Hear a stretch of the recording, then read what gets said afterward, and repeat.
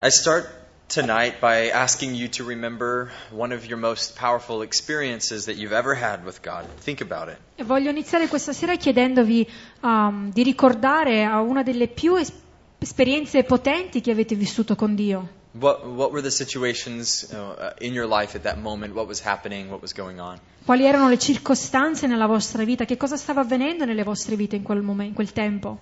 Remember that moment. What did God do in that moment? What did He speak to you? Che cosa ha fatto Dio in quel momento? Che cosa ti ha comunicato? I've asked this question before in a small group, and the stories that came up were so powerful. E già ho fatto questa domanda in piccoli gruppi nel passato e le storie che sono venute fuori erano veramente ripiene di potenza. I asked the group to share just about their experiences with the Lord, and by the end of the time, we were all so encouraged at God's presence in our lives. It was really incredible. E ho chiesto di condividere queste esperienze che erano davvero potenti e siamo stati tutti incoraggiati dalla presenza di Dio nella vita di ognuno di noi. And so as you think of, this experience in your life, it was probably something that was life-changing for you. E magari pensando a questa esperienza è stato sicuramente qualcosa che ti ha cambiato la vita. And there's a phrase that we use in English in the church. We call it a mountaintop experience. C'è una frase che usiamo in chiesa, in inglese, che praticamente tradotto in italiano sarebbe un'esperienza sul picco della montagna. Time where everything's very, very high. Dove diciamo ogni cosa sei lì in alto. Usually the emotions are high and good, positive. Dove le emozioni sono, diciamo così, elevate, positive. And those mountaintop experiences sometimes can become people's goal of their walk with Christ. E a volte quelle esperienze del picco della montagna possono diventare l'obiettivo delle persone. But this is not to be the case in a Christian's life. Ma nella vita di un credente non dovrebbe essere però questo l'obiettivo. The reason I'm going through this is we want to look at Jesus' life. He goes straight from the baptism in chapter 3, 21 through 23. E il motivo per il quale voglio parlare di questo è che vediamo che in Gesù va direttamente dal battesimo in Luca capitolo 3 da versetti 21 a 23. And does anybody know where he heads straight after the baptism? Sapete dove va direttamente dopo il battesimo? Qualcuno lo sa? The desert. Il deserto. The wilderness. Il deserto. The temptation. La tentazione. Okay, so while the mountaintops are part of our walk with Christ, so is this wilderness. Quindi così come questi picchi sulla montagna fanno parte del nostro cammino con il Signore, così anche il deserto fa parte. So let's look at chapter 3, and we're going to acknowledge a few things that God did, and we could spend all of tonight in these 3 verses in chapter 3, but we won't. E vogliamo vedere, iniziando nel capitolo 3, vedendo questi 3 versetti, e potremo passare tutta la serata parlando di questi versetti, ma non lo faremo. So if you could read for me verse 21 through 23 of chapter 3 as context. Quindi per il contesto leggeremo dal capitolo 3, versetti 21 a 23.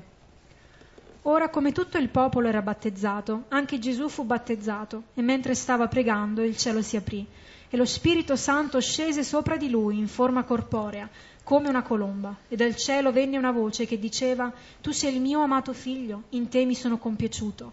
E Gesù aveva circa 30 anni ed era figlio, come si credeva, di Giuseppe, figlio di Eli. Wow.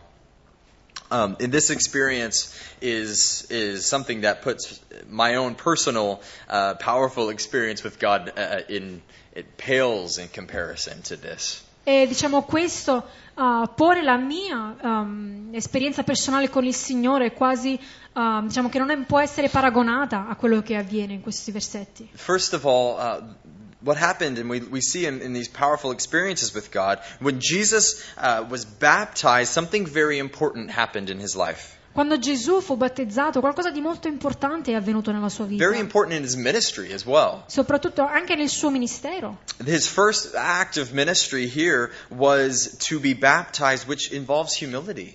Il primo atto del suo ministero fu quello di essere battezzato, il che richiede anche umiltà. I don't completely understand the reason behind the baptism. I get some of it, but people were confessing their sins. Non comprendo completamente il motivo dietro al battesimo, sicuramente parte di esso, ma lì in quel momento le persone stavano confessando i loro peccati. And Jesus had none. Ma Gesù non aveva commesso alcuno. People were out there and they were aware of how guilty they were and how wretched and horrible they were. Le persone erano lì consapevoli di quanto orribili fossero, di quanto mancanti fossero davanti a Dio. And we see people were confessing their sins and turning from those to embrace the living God. E vediamo che le persone confessavano i loro peccati, si allontanavano da essi per abbracciare il Dio vivente. It kind of goes back to this movement started by John the Baptist, who was saying, "Repent, for the kingdom of God is at hand." E diciamo questo va a quello che è il movimento di Giovanni Battista, iniziato da lui, del ravvedimento, ravvedetevi perché il regno di Dio è vicino. And here Jesus comes into the scene as he would spend the rest of his ministry associating himself with sinners. E lui entra qui in scena, Gesù, e passa il resto del suo ministero associandosi ai peccatori, In humility. in umiltà. The Son of God stepping down and humbling himself to even be misperceived by some as a sinner. Il figlio di Dio che è venuto giù in umiltà, che anche diciamo con la possibilità di essere mal visto come un peccatore dagli altri. And any proper, powerful experience with God will leave us at that place of humility, that God would love us. Wow. Ed ogni esperienza spirituale potente che abbiamo con il Signore ci deve portare in quel luogo di umiltà dove riusciamo a dire, mamma mia, il Signore ama proprio me. The second thing that we see in Jesus' experience is that God moved when he prayed. La seconda cosa che vediamo in questo passaggio è che che Dio si è mosso quando Gesù ha pregato. The heavens literally opened. I cieli letteralmente si aprirono. And there might have been times when I thought my prayers were directly heard and I knew that God was speaking to me, but the heavens didn't literally open for me. Ci sono stati momenti in cui sapevo che il Signore era lì pronto ad ascoltare la mia preghiera, ma sicuramente il cielo non si è letteralmente aperto. Here Jesus is experiencing something so incredible. Ma qui Gesù sta sperimentando qualcosa di veramente incredibile. Next, we see that the Holy Spirit descends in bodily form like a dove on him. E poi vediamo come cosa successiva che lo Spirito Santo discende sopra di lui in forma corporea come di colomba.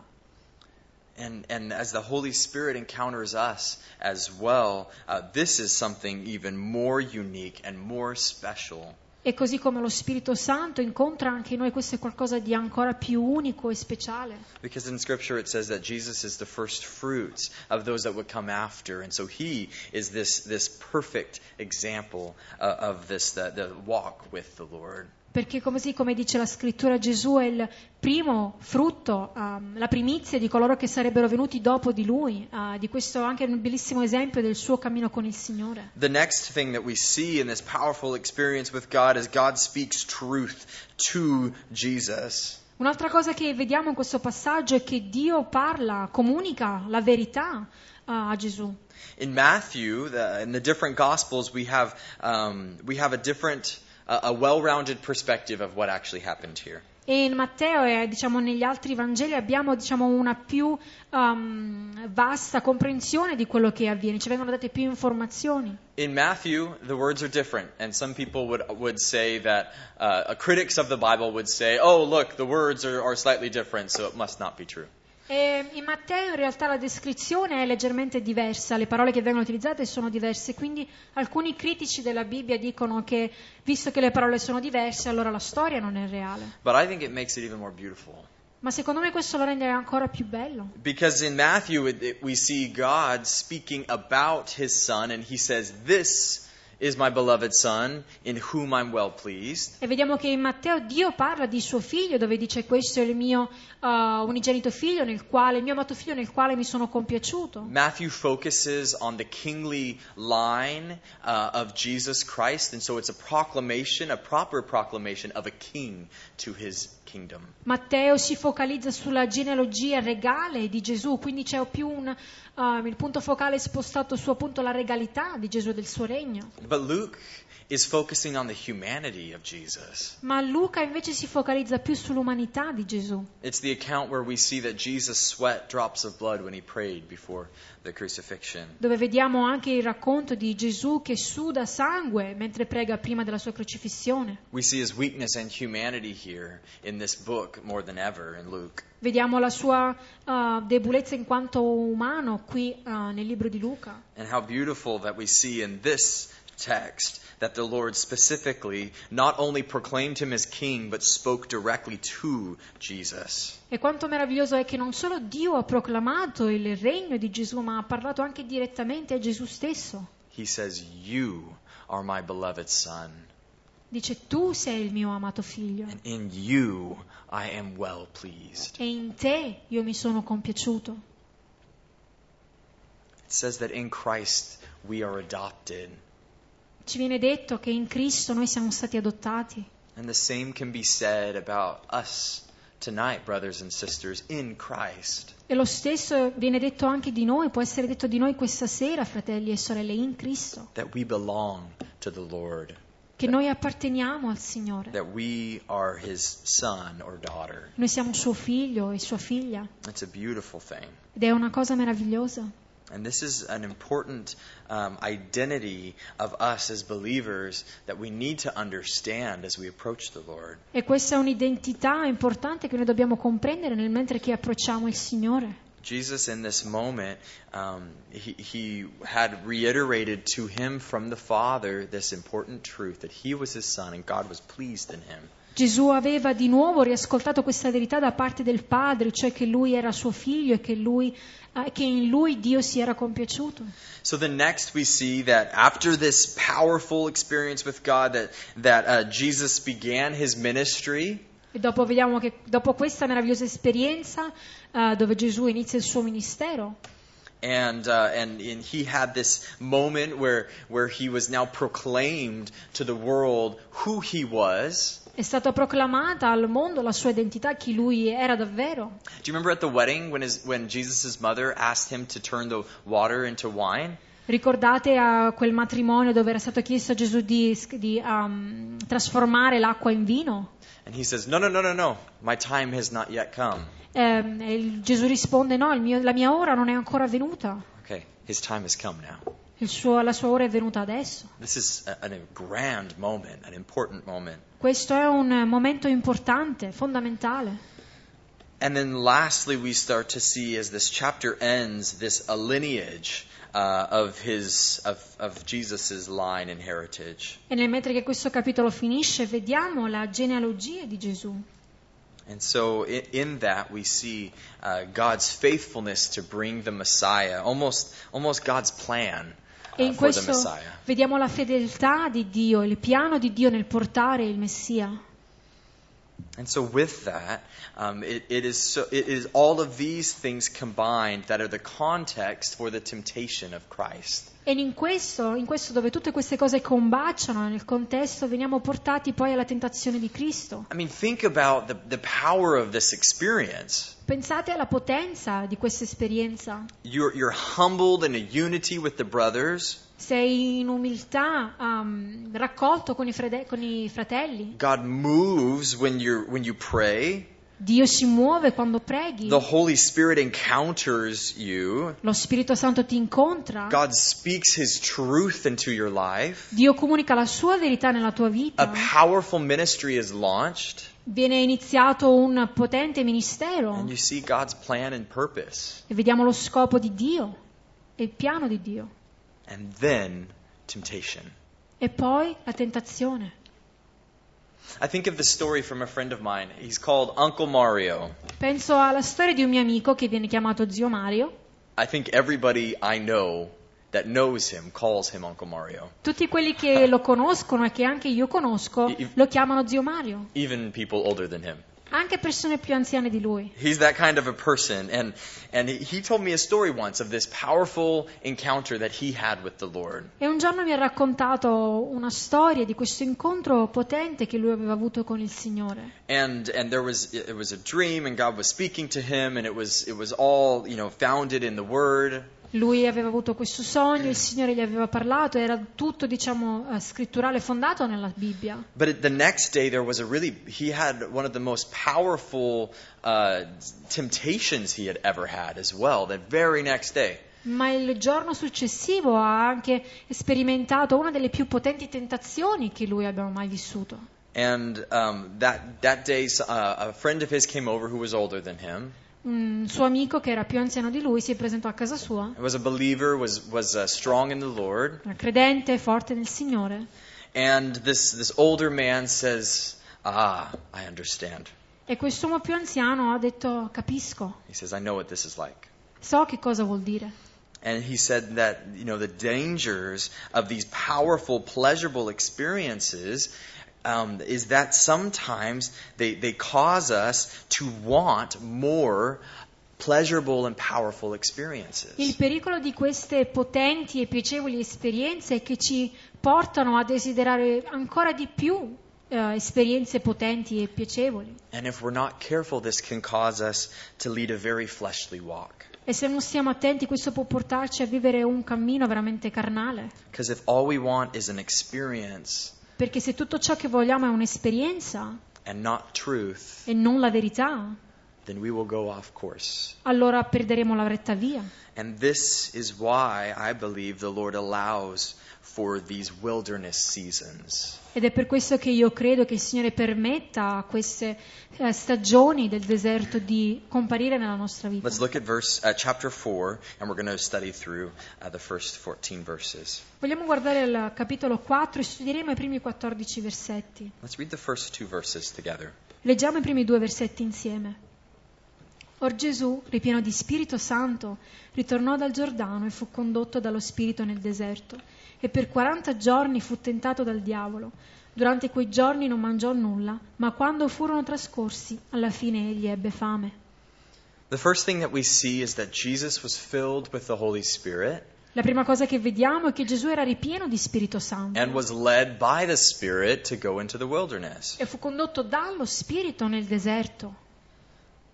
It's so important for us to know this, that the Spirit can lead us into seasons that are difficult. È importante per noi di comprendere che lo Spirito può condurci in stagioni che per noi sono difficili. We see in Romans chapter 5, it says that we glory in tribulations. Lo vediamo in Romani capitolo 5, dove ci viene detto che noi ci gloriamo nelle tribolazioni. Because tribulation produces perseverance, and perseverance character. Perché la tribolazione produce perseveranza e la perseveranza costanza. And character hope, and hope does not disappoint. E la costanza speranza e la speranza non delude. Because the love of God is poured out in our heart by the Holy Spirit. Perché l'amore di Dio è stato versato su di noi per mezzo dello Spirito Santo. But wait, sometimes we hear, just give your life to Jesus and everything will be okay, Ma a right? volte ascoltiamo le persone che dicono: "No, dai la tua vita a Gesù ed ogni cosa andrà You will never bene. have any problems ever again. Non avrai mai più problemi. Everything will be happy. Sarai sempre You felice." can always say, praise the Lord, brother. E puoi dire sempre: "Gloria a Dio, fratello."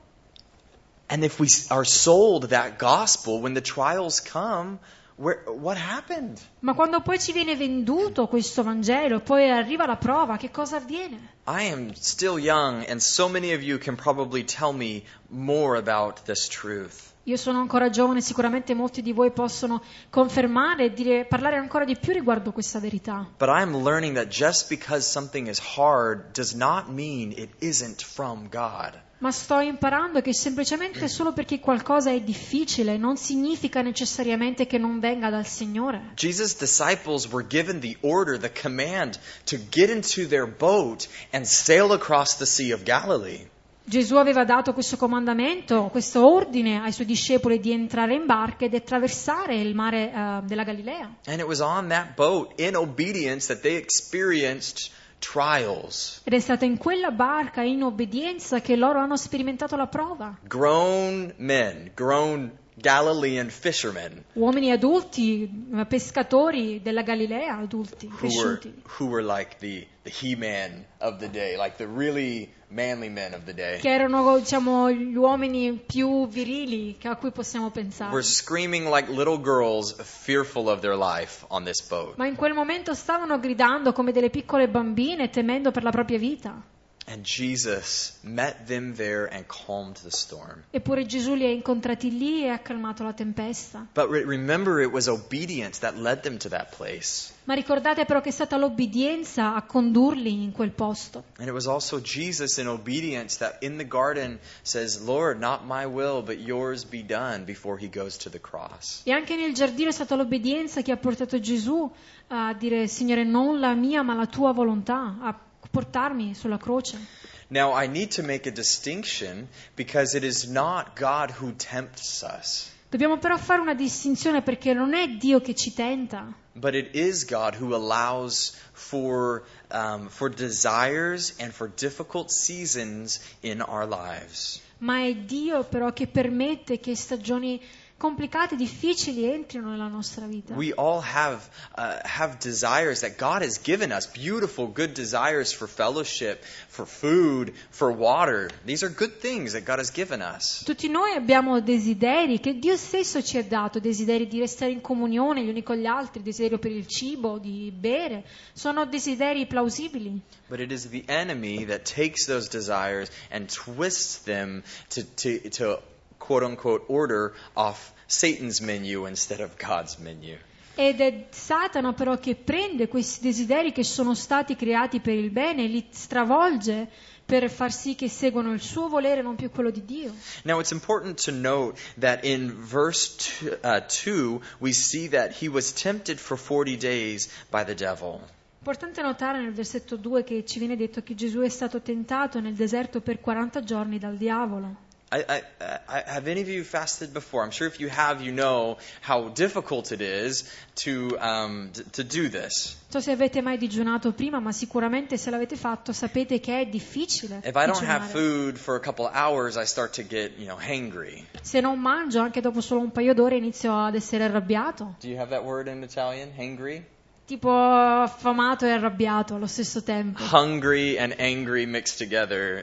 That's what I get all the time. In inglese diciamo sono parole molto simili, quindi messe insieme sono affamato e arrabbiato. And so there's normal temptations that come with hunger and with fasting. Quindi c'è una tentazione naturale che viene con la fame nel digiunare. And more than just that, there's distraction, there's all kinds of things that are coupled with fasting, for E sure. ovviamente anche altre cose, la distrazione, altre componenti. And it says that Jesus was tempted for 40 straight days. Ci viene detto che Gesù fu tentato per 40 giorni di fila. When I think of the temptation in the wilderness, I think that it was just the specific temptations we're going to read later.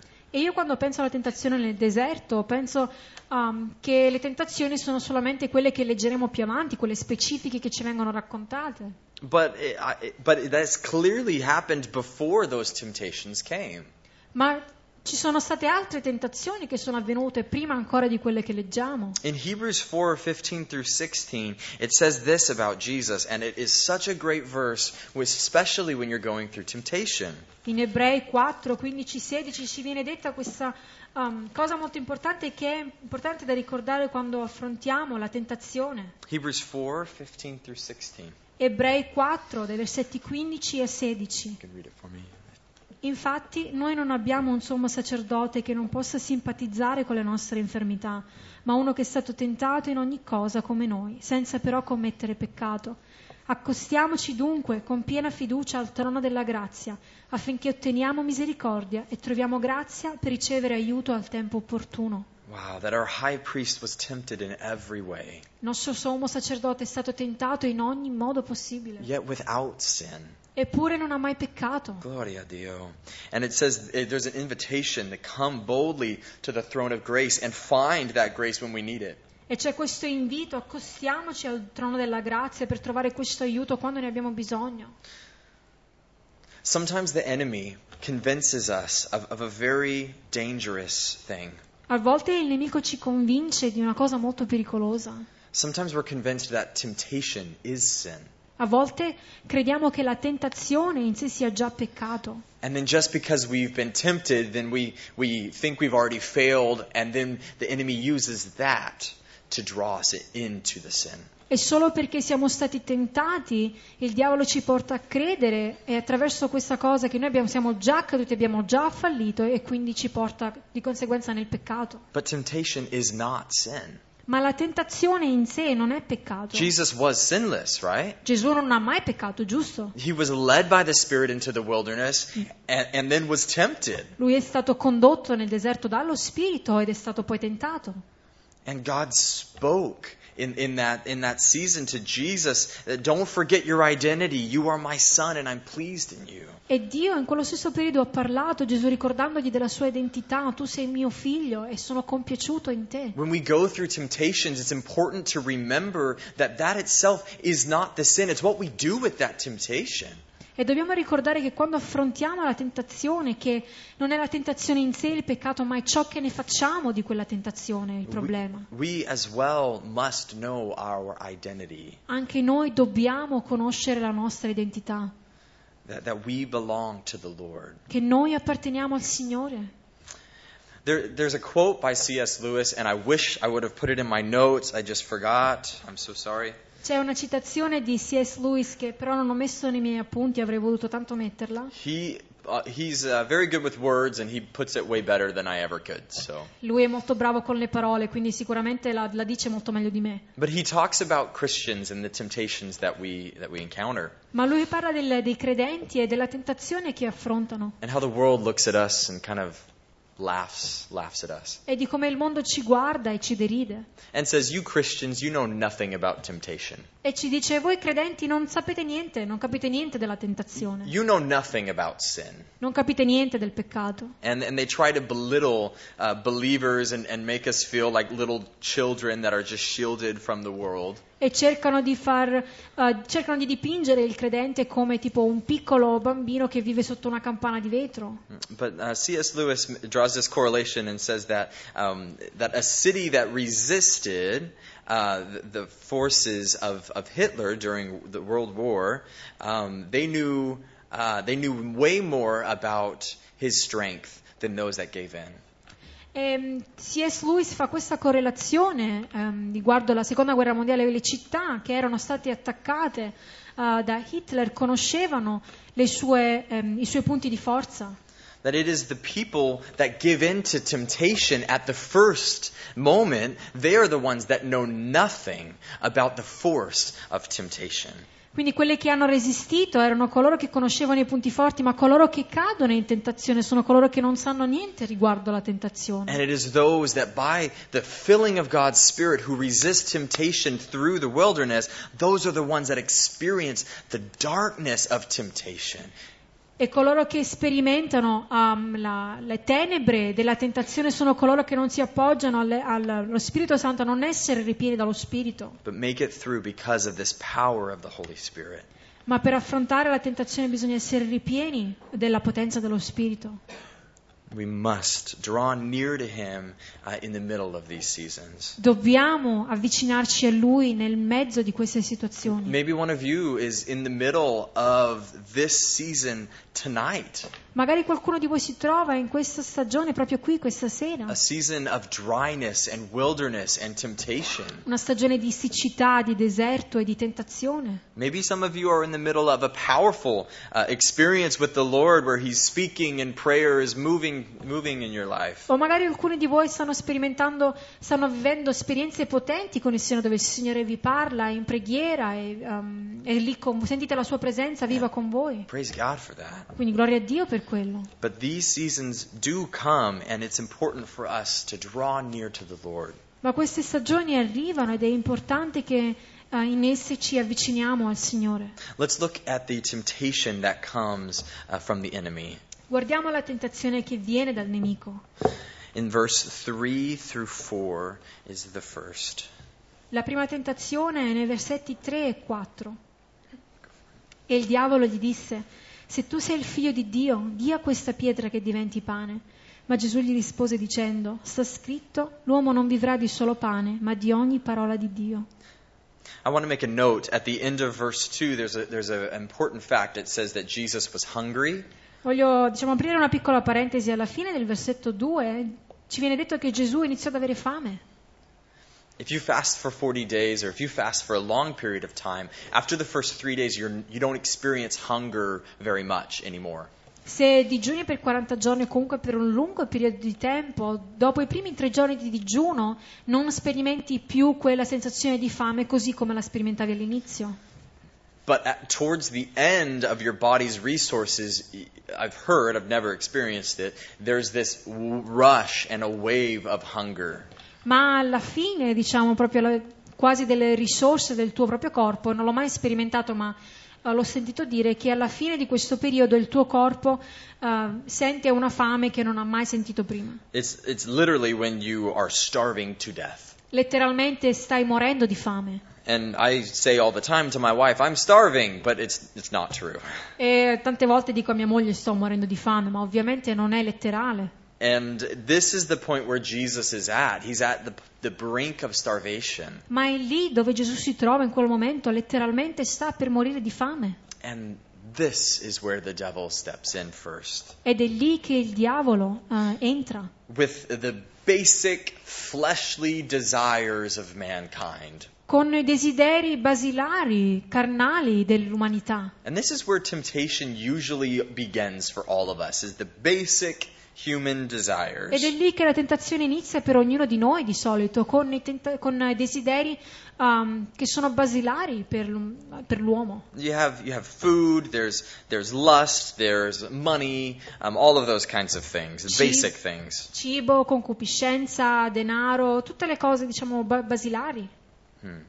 And we see here that Jesus looks at this temptation and is able to respond using Scripture. E vediamo che Gesù guarda questa tentazione ed è in grado di poter rispondere attraverso la scrittura. And we see from Jesus' responses that if you want to combat the enemy, you can use any book of the Bible. E vediamo da questa esperienza di Gesù che se vuoi combattere il nemico puoi utilizzare qualsiasi libro della scrittura. Because he answers the enemy in every case from the book of Deuteronomy. Perché il Signore Gesù in questo frangente risponde al diavolo con passaggi dal libro di Deuteronomio. How many of you think Deuteronomy is my go-to memory verse book? Quanti di voi pensano Deuteronomio è quel libro di cui so tutti i versetti a memoria? Probably no one. Probabilmente nessuno. But Jesus answers the enemy from the book of Deuteronomy, and he has such a powerful rebuttal.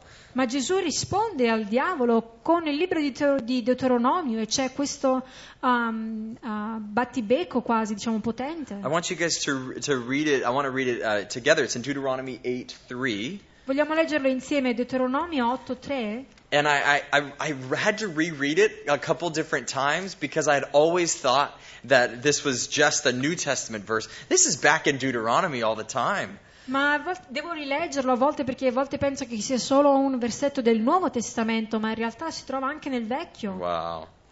So it's Deuteronomy 8:3. Quindi Deuteronomio 8, versetto 3. Okay, go for it.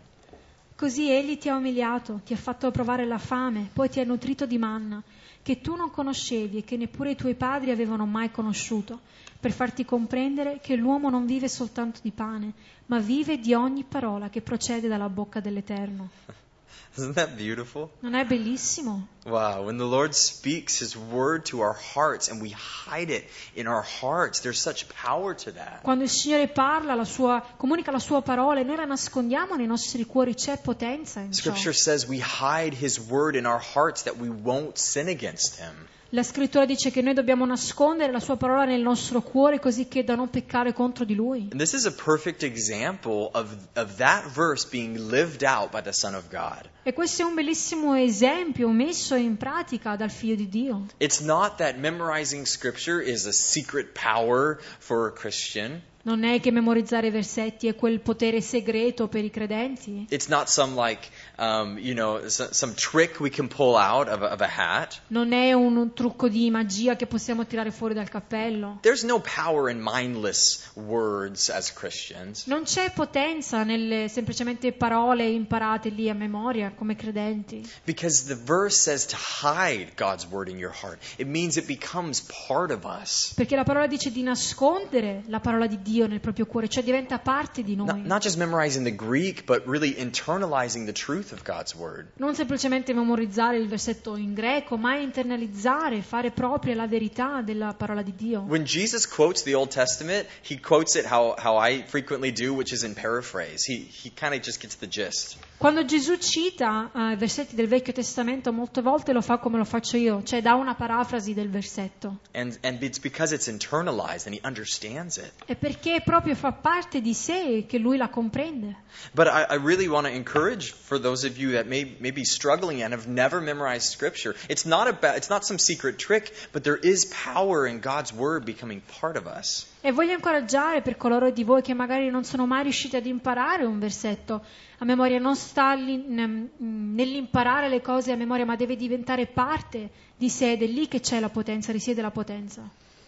So the enemy tempts him by telling him to command a stone to become bread if he really was the Son of God. E quindi il nemico lo tenta dicendo: se tu sei davvero il figlio di Dio, allora comanda a questa pietra di diventare pane. There's always that mocking tone from the enemy, isn't there? C'è sempre quel modo di parlare quasi da prenderlo in giro, da beffarsi If di you lui. really are God's son. Oh, se tu sei davvero il figlio di Dio. Back in the garden, did God really say? Come nel giardino, davvero Dio ha detto? This is always the attack of the enemy. È sempre questo l'attacco del nemico, Trying to get our pride to rear up and show him who we really are. di far innalzare il nostro orgoglio e mostrargli chi siamo davvero. But we're called to humility. Ma noi siamo chiamati all'umiltà. That's what baptism was all about in the chapter before. We're humbled before the Lord and before each other. Ed è questo che riguardava il battesimo nel capitolo che abbiamo letto prima, il capitolo 3. Veniamo umiliati davanti a Dio e anche davanti gli uni agli altri. And we cannot live just by physical food. E non possiamo vivere solamente con cibo fisico o materiale. That's why Jesus says, when after the conversation with the woman at the well, his disciples come back with food. He says, I have food which you don't know of. Ed è per questo che dopo la conversazione che Dio ha con la donna al pozzo, i suoi discepoli ritornano da lui e Gesù gli dice: io ho del cibo che voi non comprendete, non conoscete. It's because his food was to do and to hear God's word. Perché il suo cibo, il suo nutrimento era fare e ascoltare la parola di Dio. Seeing the Lord provide for us in ways that aren't just us taking it for ourselves. E vedere anche la provvidenza di Dio, che non deve essere noi che gli togliamo dalle mani, che ce lo prendiamo noi dalle sue mani. I'm sure all of us have had that experience where we've been tempted to take something that the Lord hadn't given. E sono sicuro che tutti noi abbiamo sperimentato questa tentazione di volerci prendere qualcosa dalle mani del Signore che Lui già voleva darci o che non aveva dato. For those basic desires of the flesh, this is a great verse for us to memorize. E per quei desideri della carne, quei desideri basilari, questo è un buon versetto per noi da memorizzare. So write it down, Deuteronomy 8:3. Quindi scrivetevelo, Deuteronomio 8:3. Hide it in your heart as well. Nascondetelo nel vostro cuore, custoditelo nel vostro If it cuore. was a good enough verse for Jesus, it's a good enough verse for us, right? Perché se era un versetto che Gesù ha utilizzato ed andava bene per lui, allora va bene anche per noi. Okay, the next temptation, the devil comes out swinging. He's attacked the basic needs like food, and now he comes out with another one. E adesso il nemico ritorna con una seconda tentazione, dopo averlo tentato con questi desideri per la fame, diciamo basilari, ora ritorna di nuovo. Verses 5 through 8, we're going to see this temptation. Versetti da 5 a 8 vedremo questa tentazione. Poi il diavolo lo condusse su di un alto monte e gli mostrò in un attimo tutti i regni del mondo. E il diavolo gli disse: io ti darò tutto il potere di questi regni e la loro gloria, perché essa mi è stata data nelle mani e io la do a chi voglio. Se dunque tu prostrandoti mi adori, sarà tutta tua. Ma Gesù rispondendo gli disse: vattene via da me, Satana, perché sta scritto: adora il Signore Dio tuo e servi a Lui solo. We start to see that this next desire is the kingdoms of the world. Vediamo che questo prossimo desiderio è i regni della terra. And what are kingdoms made up of? E da che cosa sono costituiti i regni? They're people, right? Da persone. And we've known from the beginning that God's heart is for people. E sappiamo sin dall'inizio che il cuore di Dio è per le persone. And so in this moment we see Satan attacking something a little bit deeper in the core of humanity's desires. E quindi vediamo qui che Satana attacca qualcosa che va un po' più in profondità per quanto riguarda i desideri del cuore dell'uomo. It's the lust of the eyes. È la concupiscenza degli occhi. And this is something that for us it can come really heavy at times. Ed è qualcosa che per noi può davvero appesantirci a volte. It's maybe that next thing. It's the next step or the next job. Magari è la cosa successiva che dobbiamo fare o il lavoro successivo da prendere, The things that kind of give us power. le cose che ci danno potenza. And with that, we see the temptation. He was taken up onto a mountain, shown the kingdoms of the world in a moment of time. What was this like? E con questo vediamo che viene trasportato su una montagna, gli vengono mostrati i regni della terra. Immaginate a come poteva essere. I mean, clearly you can't see all the kingdoms of the world from one mountain point. Ovviamente non riesci a vedere tutti i regni della terra dalla montagna. I don't know exactly how this transpired, but some even say that he was shown all the kingdoms of the world throughout time as well. We don't know the clear specifics of what happened. Non sappiamo chiaramente che cosa è accaduto. Alcuni dicono che addirittura gli stava mostrando i diversi regni della terra nel tempo, quindi tutti i regni. And this is the classic attack of the enemy. He gives some truth and then twists the application of it. E questa è anche un'altra tattica del nemico, dove prende parte di una verità e la stravolge per presentarla come qualcosa di non vero. 2 Corinthians 4:4 says that Satan is like the lowercase God of this age. Seconda Corinzi 4:4 dice che Satana è il Dio, lettera minuscola, di quest'era. There's principalities and powers that do have authority in this world since the fall. Ci sono principati e potestà che hanno un certo limite di potenza su questa terra sin dalla caduta. And here is Satan promising to give something to Jesus. E qui c'è Satana che promette di dare qualcosa a Gesù That God already planned to give to Jesus. qualcosa che Dio già aveva pianificato di dare a Gesù. And we're talking these temporary kingdoms made up of people that God does love. Stiamo parlando di questi regni temporanei composti da persone che Dio ama. But God planned to give it. In Ephesians 1:20 through 21, we see this beautiful giving of the eternal kingdom, not just the temporary ones. Ma vediamo però in Efesini 1, 21-22 questo il dare un regno che non è solamente temporaneo ma è eterno. It talks about how Christ was raised from the dead and seated with the Lord at his right hand in the heavenly places. Ci parla di come Cristo è stato risorto dalla morte ed ora siede sul trono ed è seduto nei luoghi celesti. And it says that he was placed far above someone else. E ci viene detto che lui è stato posto al di sopra di qualcun altro. Who? Di chi? Principalities, powers, mights, dominion, and every name that is named. Principati, potestà e di qualsiasi altro nome che può essere nominato. I don't want to spoil the ending of the Bible for you, but Jesus overcomes all.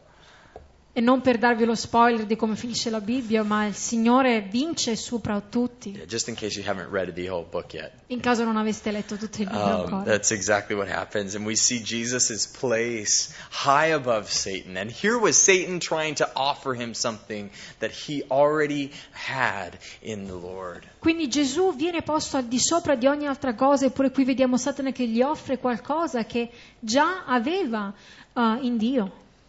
Gesù. How many times does Satan do that to us as well? Quante volte Satana fa la stessa cosa con noi? Just give all of your life to your job and I can get you that better thing. Oh, se tu ti dedichi la tua vita a quel lavoro, allora posso darti quella cosa che stai cercando. Be irresponsible with your money and you can have that car now.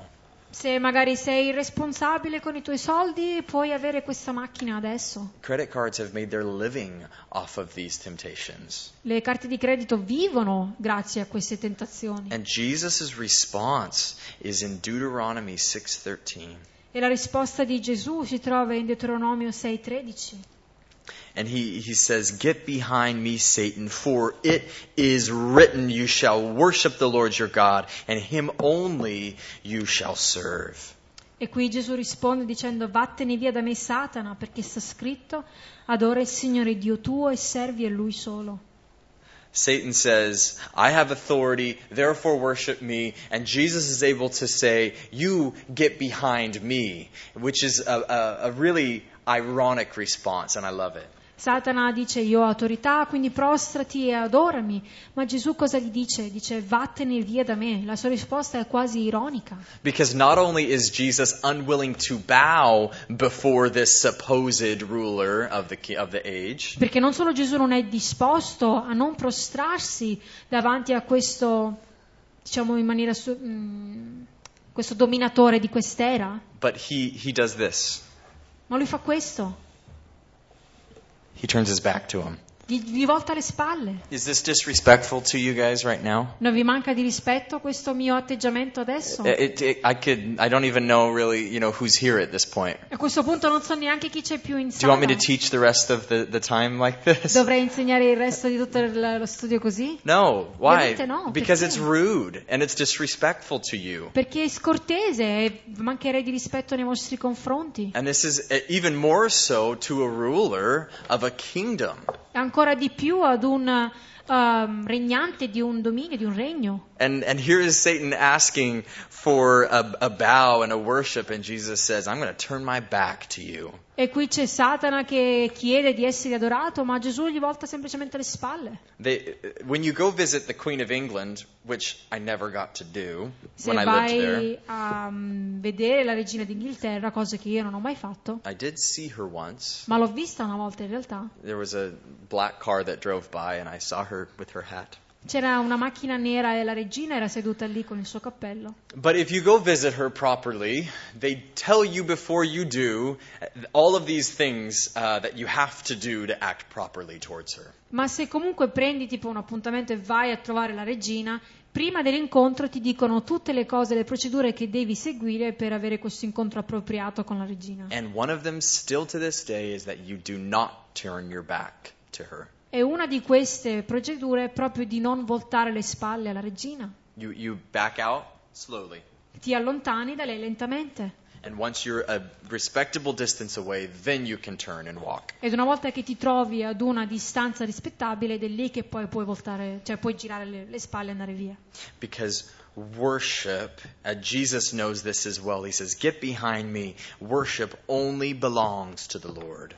Ed è per questo che Gesù risponde così dicendo: vattene via da me, perché l'adorazione appartiene solo all'Eterno. But you notice that worship is not just contained in that. It goes on to more, which is service. E vedete che la parola adorazione non riguarda solamente l'atto di adorare, ma si protende anche al servire.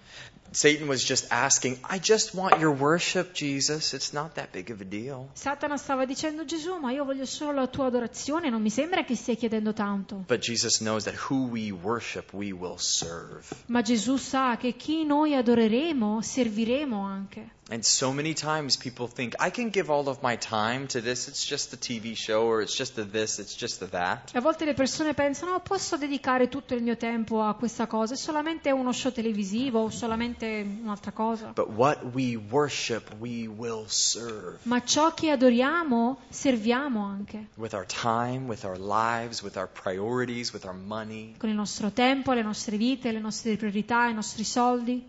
Okay, let's continue. Verses 9 through 12. Would you read that for me? Versetti da 9 a 12. Poi lo condusse a Gerusalemme, lo pose sull'orlo del Tempio e gli disse: se tu sei il figlio di Dio, gettati giù di qui, perché sta scritto: egli comanderà i suoi angeli attorno a te di custodirti. Ed essi ti sosterranno con le loro mani, affinché il tuo piede non urti contro alcuna pietra. E Gesù rispondendo gli disse: è stato detto, non tentare il Signore Dio tuo. So Satan now moves past just the basic lusts like food. Quindi adesso Satana si spinge oltre, passando ai semplici desideri fisici. And also the things like the lust of our eyes, the things that we can acquire. passando oltre anche alla concupiscenza degli occhi, cose che possiamo acquisire or have authority over. o cose sulle quali possiamo avere autorità. And he moves on to pride. E poi va avanti spostandosi all'orgoglio. Notice pride is saved for last. Ricordate che l'orgoglio viene dopo la concupiscenza o rimane nella concupiscenza. I don't know if any of you play video games. Non so se giocate ai videogiochi. Anybody play video games? No, I don't either. So Io nemmeno. we have a couple. These guys right here. No. Anyways, in video games, they always the levels get progressively more intense and more difficult. Nei videogiochi, diciamo, i livelli diventano progressivamente sempre più intensi e più difficili da superare. I really don't think I've played a video game since high school or junior high. It's crazy. Non gioco ai videogame da quando ero al liceo, quindi è passato un po' di tempo. But I view these temptations almost like that. There's the progression, and the last one is pride because this is the sneakiest. E vediamo, tipo, quasi mi viene in mente questa progressione come nei videogiochi, perché si arriva all'orgoglio dove si cresce di intensità, perché è quella più difficile forse da superare. It all is about our motive. Perché riguarda tutte le nostre motivazioni. And sometimes we don't even know our motives. E a volte nemmeno noi sappiamo quali sono le nostre motivazioni. And we see here that the enemy has told Jesus, if you are the Son of God, you hear that tone again. E qui leggiamo di nuovo questo tono nel quale Satana parla a Gesù dicendo: se tu sei veramente il figlio di Dio. Watch and notice how this temptation changes. Guardate come cambia questa tentazione. Now Satan's quoting scripture too. Ora è anche Satana a citare le scritture. Now he quotes the scripture. Ora è lui a citare le scritture. I mean, he's realized that Jesus knows his Deuteronomy, right? Ha realizzato che Gesù conosce il suo libro di Deuteronomio. And so now he begins to quote, and as he does, he quotes, a verse here that says, "If you are the Son of God, throw yourself, for it's written, He shall give His angels charge over you to keep you." E adesso anche Satana cita questa scrittura dove dice nel versetto 9 e 10: se sei dunque il figlio di Dio, gettati giù, perché sta scritto: egli comanderà i suoi angeli attorno a te di custodirti. He says, if you jump off, Dice, se ti butti giù and the Bible's true, e la Bibbia è verità, then you won't get hurt. allora non ti farai del male. But even more, this verse and this temptation is powerful because where is Jesus doing it from? Ma anche questa tentazione è potente perché che cosa sta facendo Gesù qui? Where was it? Dov'era Gesù? The temple. Nel Tempio, The place where worship takes place. nel luogo dove avviene l'adorazione, It's the pinnacle, the highest place. il luogo più elevato, Where people who supposedly are going there to worship the Lord could see that this Son of God did not die from what should have killed him.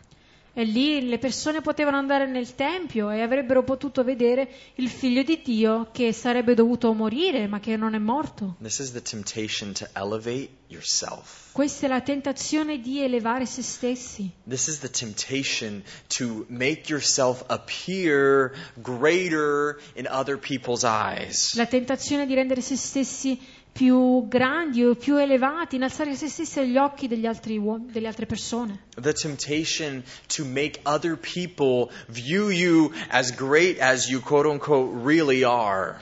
E la tentazione di far credere, di farti vedere dagli altri così come tu credi di essere grande, Or how great we think we are. o appunto quanto grandi pensiamo di essere. And in this moment we see a beautiful response from Jesus. E qui vediamo una bellissima risposta da parte di Gesù. And it says here, it has been said, you shall not tempt the Lord. E dice, è stato detto, non tentare il Signore Dio tuo. You shall not tempt the Lord your God. Non tentare il Signore Dio tuo. Jesus is calling out something in our lives that really needs to be double-checked today. E il Signore ci sta chiamando ad esaminare qualcosa nelle nostre vite. Because is it not true that He's the Son of God? Che non è verità che Lui è il Figlio di Dio? I know for me, there's been seasons in my life and places, and things that I have done where I thought I was treated in ways that were unfair. Ci sono stati momenti nella mia vita in cui ho pensato di essere stato trattato ingiustamente. A lot of times by Christians. Molte volte anche da altri credenti. And it's so hard when that's the case, isn't it? Ed è così difficile quando avviene. And the Lord would always correct me in those moments. E il Signore mi correggeva sempre in quei momenti. From 1 Peter 5, I want to read it to you. Da 1 Pietro 5 voglio leggere un versetto.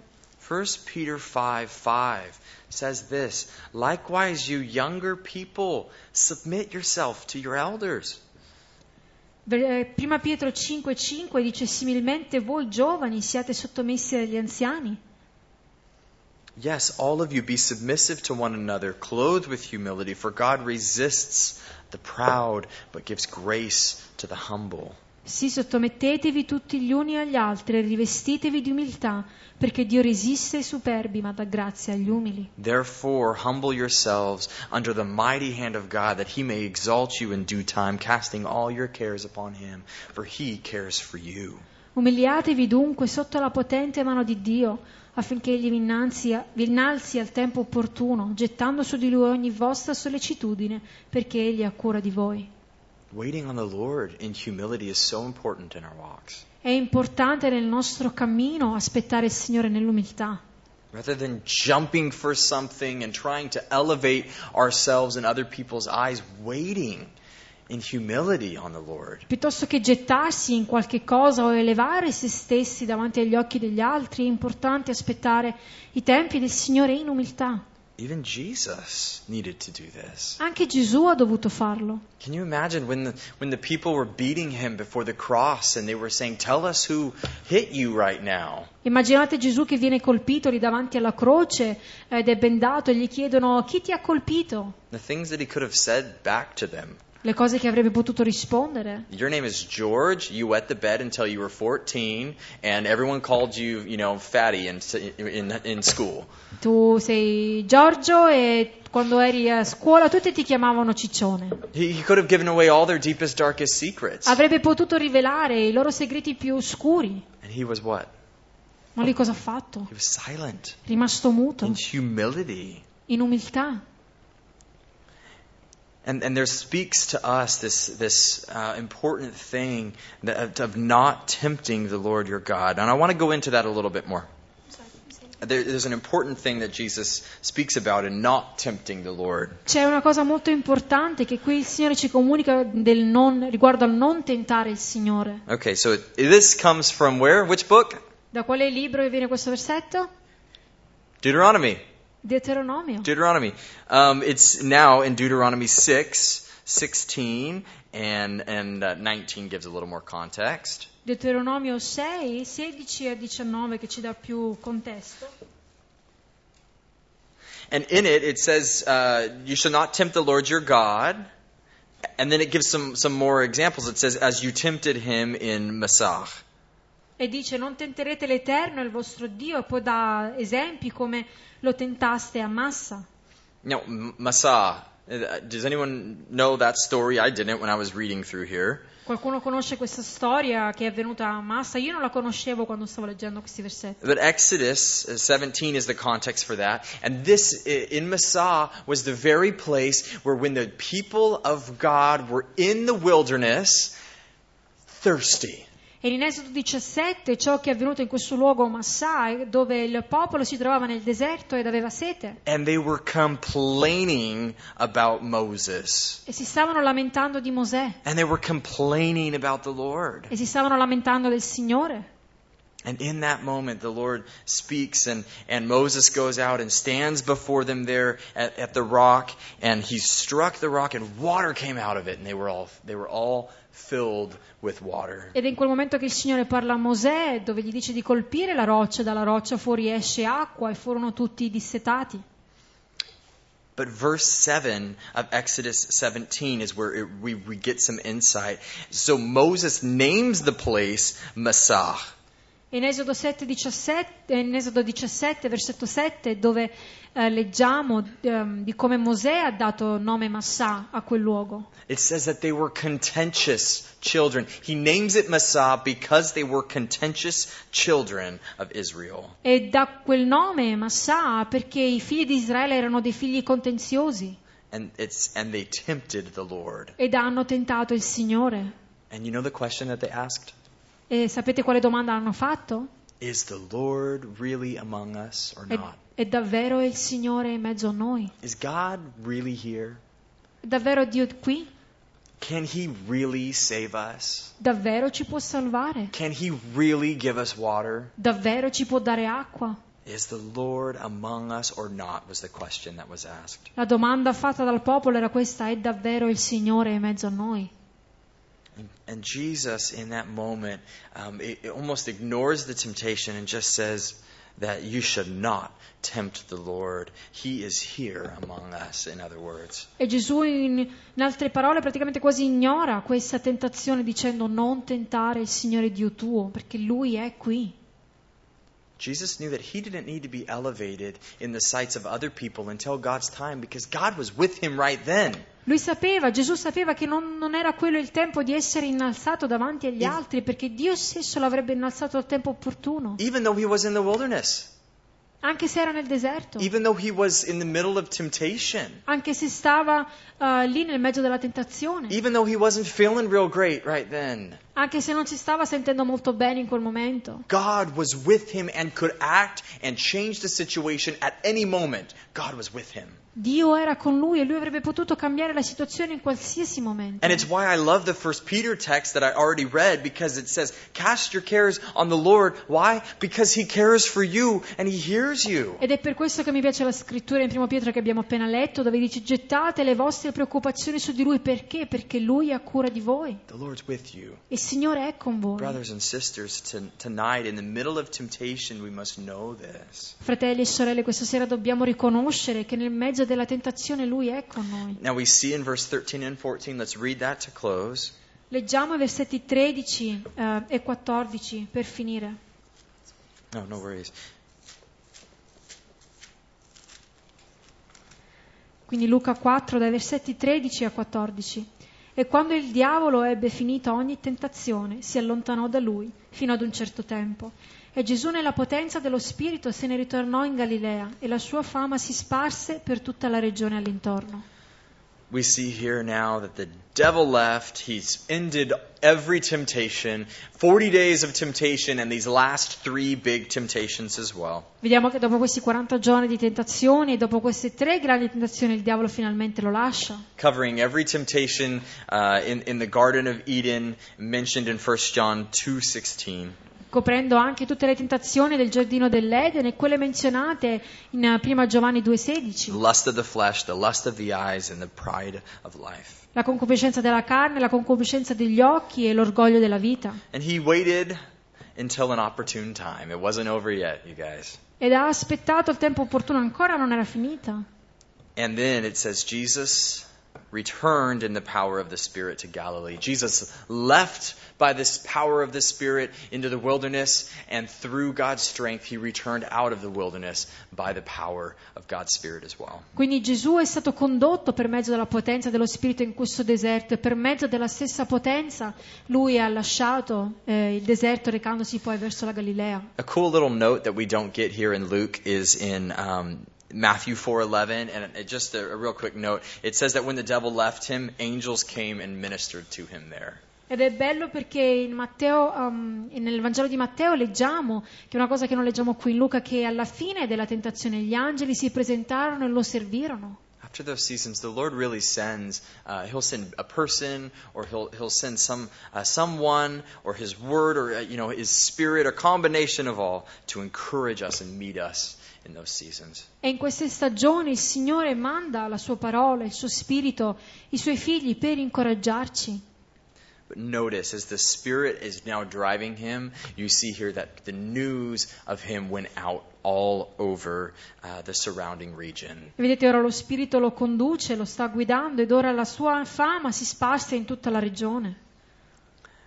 Jesus starts his ministry with the recognition that he can do nothing apart from the power of the Holy Spirit in his life. Gesù inizia il suo ministero con la consapevolezza che nulla è possibile al di fuori della potenza dello Spirito Santo. The experiences with God are great, and those mountaintop experiences are great. Le esperienze che viviamo con Dio sono meravigliose, quelle esperienze del picco della montagna sono bellissime. But even through the temptation, we have to remember that the Lord is with us, and by His Spirit we can stand. Ma anche nella tentazione dobbiamo ricordarci che Dio è con noi e che possiamo vincere la tentazione per mezzo del suo Spirito Santo.